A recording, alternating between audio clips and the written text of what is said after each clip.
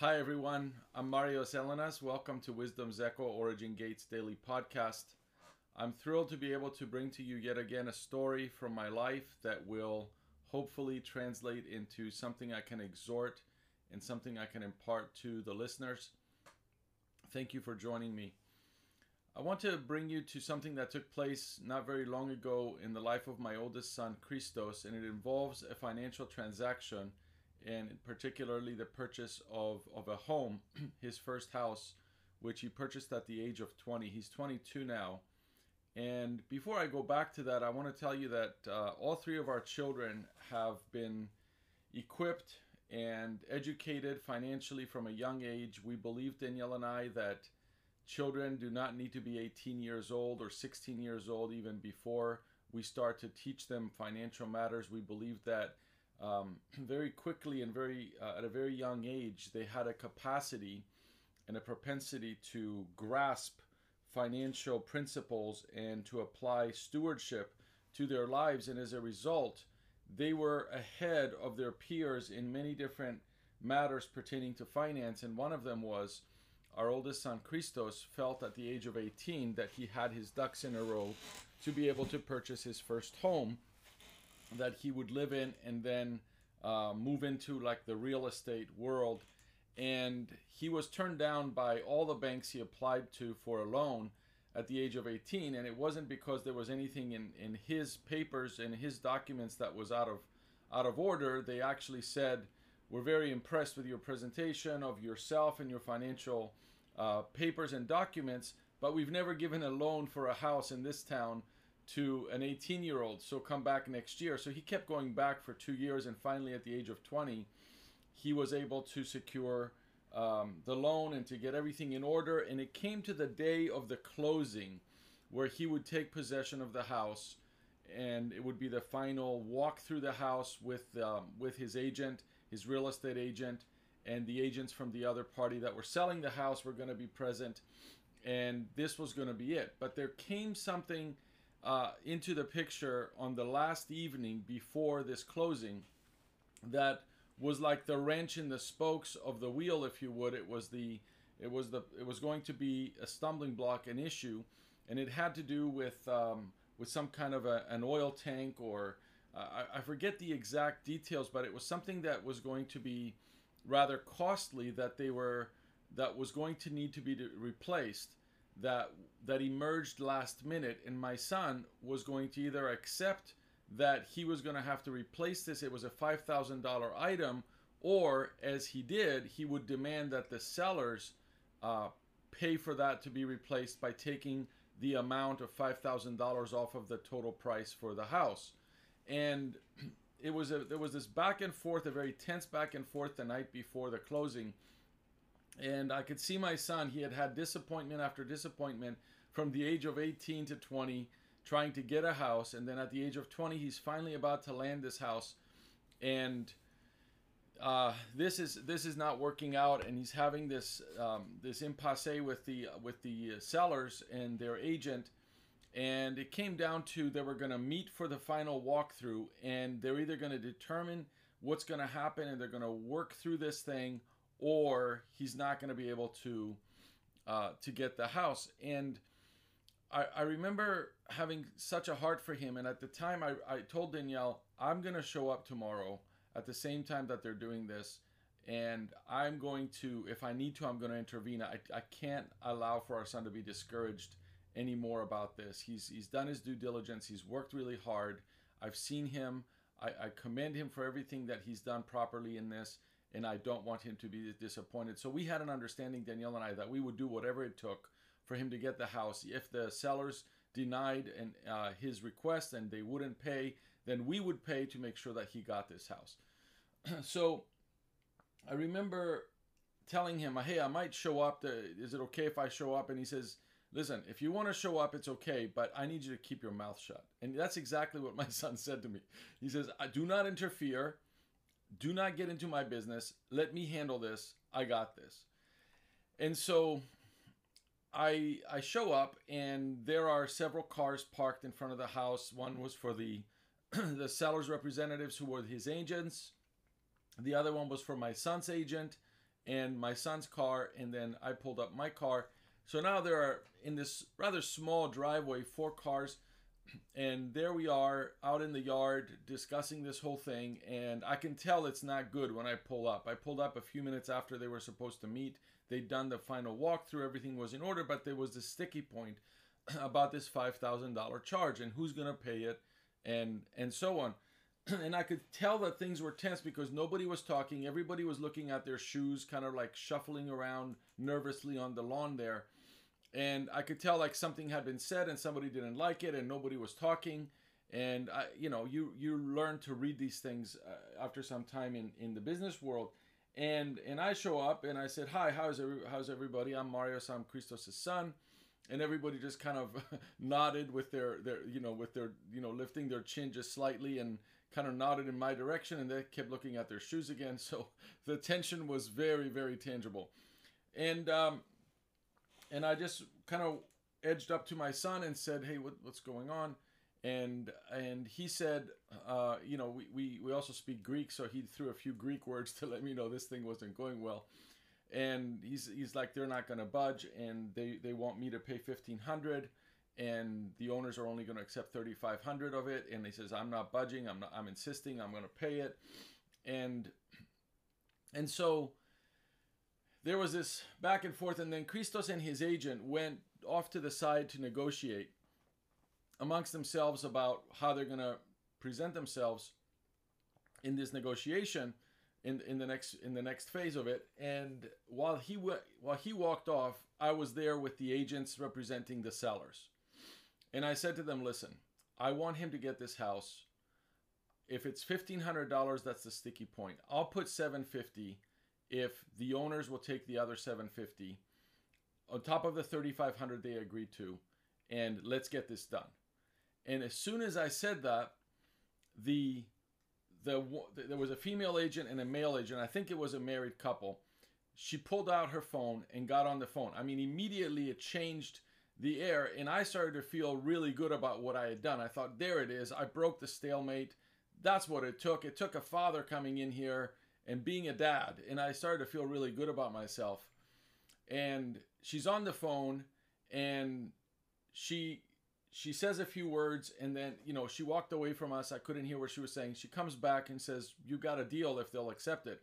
So Christos and his agent now come back from around the yard where they were negotiating on how they're going to, talking about how they're going to negotiate. And Christos is like, "What's going on here?" And she said, "Your father offered to pay $750 if the owners would pay the other $750.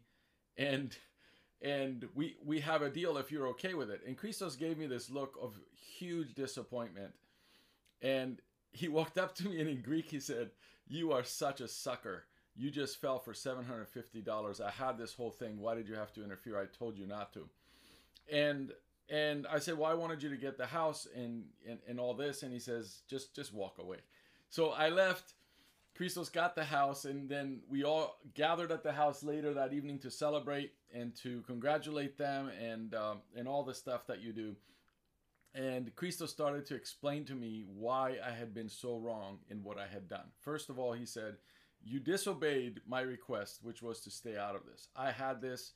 I had been doing this for 2 years. I knew the ropes. You didn't know what you were talking about. You jumped in there.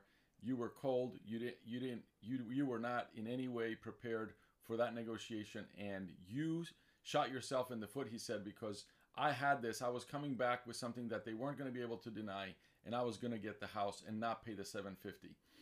So he says, you paid the $750, you're a sucker, and so on. But he said, the other part of it, he said, "Dad, this is an area that I have developed in that you haven't. And that's not an area that you have studied, that you have grown in. But this is an area that I've educated myself in." And with the tutelage of our good friend Robbie Venter, he said, I was able to grow and understand a lot about real estate, and I've worked with Robbie, and I've had a mentor, and you've been out of this process, and you shouldn't have jumped in at the end to try to save the day the way you did. But he said, "I appreciate your heart behind it. Thank you for looking out for me, but I'm sorry that you lost $750. That wouldn't have had to happen." And it was all good. It all worked out. I apologize for stepping in out of order and so on. And And then afterwards, as Danielle and I were going to our house after we left his place, his new place, I said something to Danielle which I'm going to share with you today, which was this. There comes a point in the life of a facilitator and one who is eager to empower others to outdo them, when that facilitator has to step down and let the ones that they have groomed to outdo him or her. In other words, it's one thing to say, I want them to build their floors on my ceiling, and some of this imagery and language that we have when we preach or when we teach, where we say, I want this next generation to build their foundation on how far I went and then go from there and build skyscrapers on top of my foundation. And all of those things sound really good in a pulpit and people clap and get excited. But it's another thing to actually do that. And in order to do those things and to see another generation that we have equipped and educated and empowered take over and go to the next level, we have to be willing to step down. We have to recognize our limitations, that through the process of empowering them, they have attained perhaps understanding and wisdom and education in areas that we don't have any. And that we don't need to be so patriarchal or matriarchal in our journey with them from that point forward, but we need to actually step back and watch them do what they've been empowered by us to do. And so in the case of Christos in real estate, he had developed in a field that I had not pursued in my life up until that point, and he showed himself approved in that area. He dealt with bankers, he dealt with lawyers, he dealt with realtors, he dealt with people from that world more than I ever have in my life combined, all my years. He did that in just 2 years. And he had attained understanding and knowledge that I actually didn't have. And what was happening, he said, on the lawn, this was a dance, this was a game, this was the way that the game is played. He said, we're gonna play hard to get. We're gonna look at our shoes. They're gonna look at their shoes. We're gonna go back and forth. It's gonna be tense for a bit. I'm gonna walk to the backyard. We're gonna make it look like we're gonna walk away, but we're not gonna walk away. They don't want to lose the deal. The owners don't want to lose the deal. We don't want to lose the deal. It's just a matter of us going through the steps to play the game. And he says, you stepped in not knowing the game, assuming you knew the game. And he said, you did your thing, which you always do. You're going to throw money at it and you're going to fix it. And he's like, that's not how it works in this particular game that you don't know very much about. And so my son was right. And he actually spoke to me very respectfully. He wasn't intense or rude or in any way out of order. And I was convicted. And I'm actually sharing that conviction with you to say, it's one thing to say we want them to outdo us. It's another thing to actually let them do that, to watch them do that, to step back from what we would have taken initiative in and to allow them to do what they've grown to do. Even if it's the wrong thing, if we're giving them the power and the authority to exercise something like even in a staff of an organization or leadership roles, and we see somebody coming up that we are giving responsibility to and granting authority to exercise these things, if it comes to the point where they're going to exercise that authority, we need to step back and let them do it. And if it turns out to be the wrong thing, then we correct and we adjust and we monitor, but we don't step in and interfere, which is exactly what I did in that particular case. And it cost me $750, but it also taught me a very valuable lesson. And I tell my son, I went to a $750 seminar that day, and I learned something. And I learned something not only about the industry that he was getting involved in, but also about him and me, about my generation and his generation. And I want to end with this. When it says in the scriptures that a good man leaves an inheritance to his children's children, for me that inheritance is more than just financial. For me it includes education, it includes instruction, it includes participation in someone's life.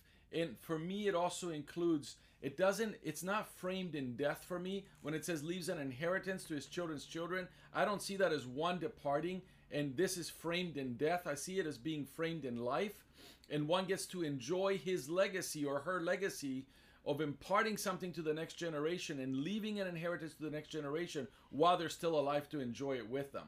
And that's really what happened with my son, having seen him grow to this level of negotiating at that very high level of this transaction without needing me to get involved. And when I interfered, I was actually out of place. I was out of order because he had this. And so I want to encourage you, everybody listening to this, wherever you find yourself in this equation, whether you are the one who empowers and the facilitator or the one who's receiving, let's learn to stay in our lane and to walk in our place according to what we've established in relationship, in our understanding, and let's see growth and advancement come in our lives, and especially in the kingdom of our God, through the way that we interact with each other, in the way that we establish inheritance one generation to the next. I bless you. I bless your generations. Bless your household. And may we grow and may we prosper, even as our soul prospers. May we be in health, and may we advance and prosper in every way. In the name of Yeshua. Amen.